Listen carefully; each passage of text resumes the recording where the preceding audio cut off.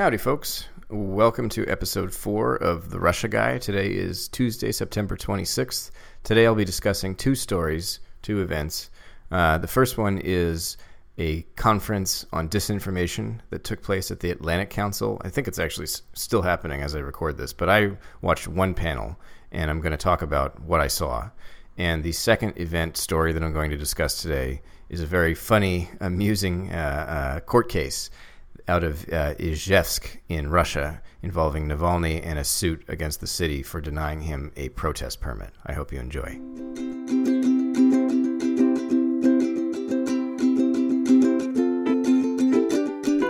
Howdy, folks. I'm trying something a little different today and recording a bit earlier than normal. Usually I have been recording just before I go to bed, which might account for how tired I sound a lot of the time. But today it's about 5 p.m. on Tuesday, September 26th, so it's a bit earlier in the day, and maybe that means there's news that's yet to break.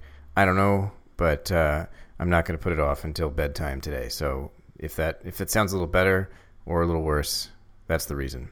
The first story that I wanted to talk about today was a event that occurred at the Atlantic Council, and it was there was a whole day of disinformation-related panels, but the one that I watched was moderated by BuzzFeed's Miriam Elder, and it included Peter Pomerantsev, Thomas Ilves, I believe is how you say his name. He's the former Estonian president, and Edward Lucas. And there was supposed to be a congressman named Joaquin Castro, but he was a no-show, or he's on the program, but they didn't mention his absence as far as I noticed, but he wasn't there. So it was the three speakers that I just mentioned, and then Miriam Elder was the moderator.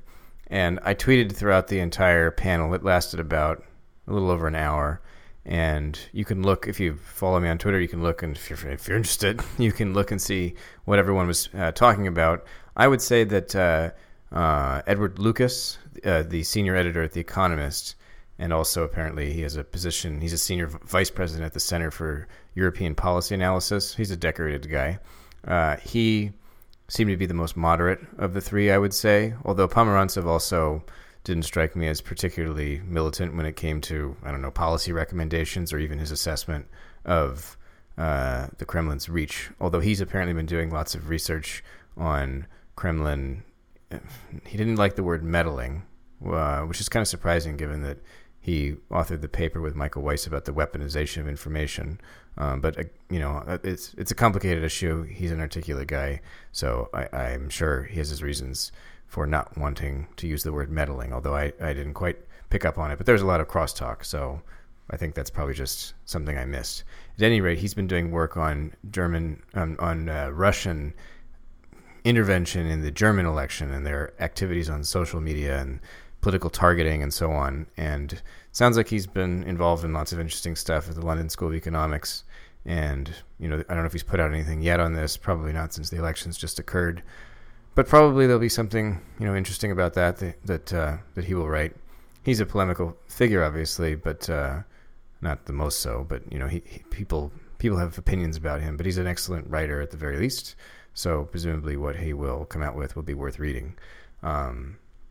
Edward Lucas, his big takeaway, or the takeaway I had from his remarks, is that we don't yet know enough about how these political targeted ads worked, because we don't know enough about how people consume social media and news on social media. And he was suggesting that if we're going to be pouring money into anything, it should be learning more about that rather than jumping to step 20 and trying to draft countermeasures or who knows what. And so I found that to be a fairly reasonable and moderate approach, given the sort of hubbub mayhem of late, arguing that the U.S. needs some kind of unity of mission and we need to involve the military and the way that we organize our information response to this Russian Goliath and so on. And then Thomas Ilves, I'm sure I'm butchering the name, I apologize. The former Estonian president was, I think, the most hawkish of the three on the panel. And at one point, he said that at one point, one of the questions from the audience was, why is the United States doing everything to fight Russian disinformation? Why isn't Europe kicking any money into this? kind of sounds like a Trump criticism of the European community. He didn't like that question. He suggested that the U.S. isn't actually doing that much, and all you get are a few civil society events like the one he was at today at the Atlantic Council. And he also multiple times pitched the German Marshall Fund's Hamilton 68 dashboard that claims to track Russian bot activity. And Ilves, the Estonian president, was very adamant about warning about the threats posed by Russian bots. And he kept saying that Russian bots were promoting the NFL story about kneeling for the national anthem. And I don't know if the argument there was, I don't know what the argument was, because if that's meant to insinuate even in the slightest that story is being amplified or that we're hearing more about it because of Russian bots as identified on Hamilton 68, that strikes me as a completely ludicrous suggestion. And I don't get it, because the guy, I assume, has a pretty good grasp of sort of American current events. He speaks English like an American, and the notion that is not a grassroots, completely genuine national story, I just think it's silly. I might be misunderstanding him. Maybe he's actually saying that, I don't know what he's saying, because the idea that these Russian bots are having any influence on the direction of the conversation even seems foolish to me. But again, I haven't been reading up on that story, so perhaps Russian bots have indeed, I don't know, made the alt-right rabid again. But I don't think they need any help when it comes to this sort of thing. Another story I'd like to comment on, and perhaps this will be the last one because I want to keep these podcasts to under 10 minutes ideally. And it's a pretty funny story. It's much lighter than yesterday's cannibal couple story. If you listen to the last podcast episode, there was an awful incident involving cannibal married couple in Krasnodar.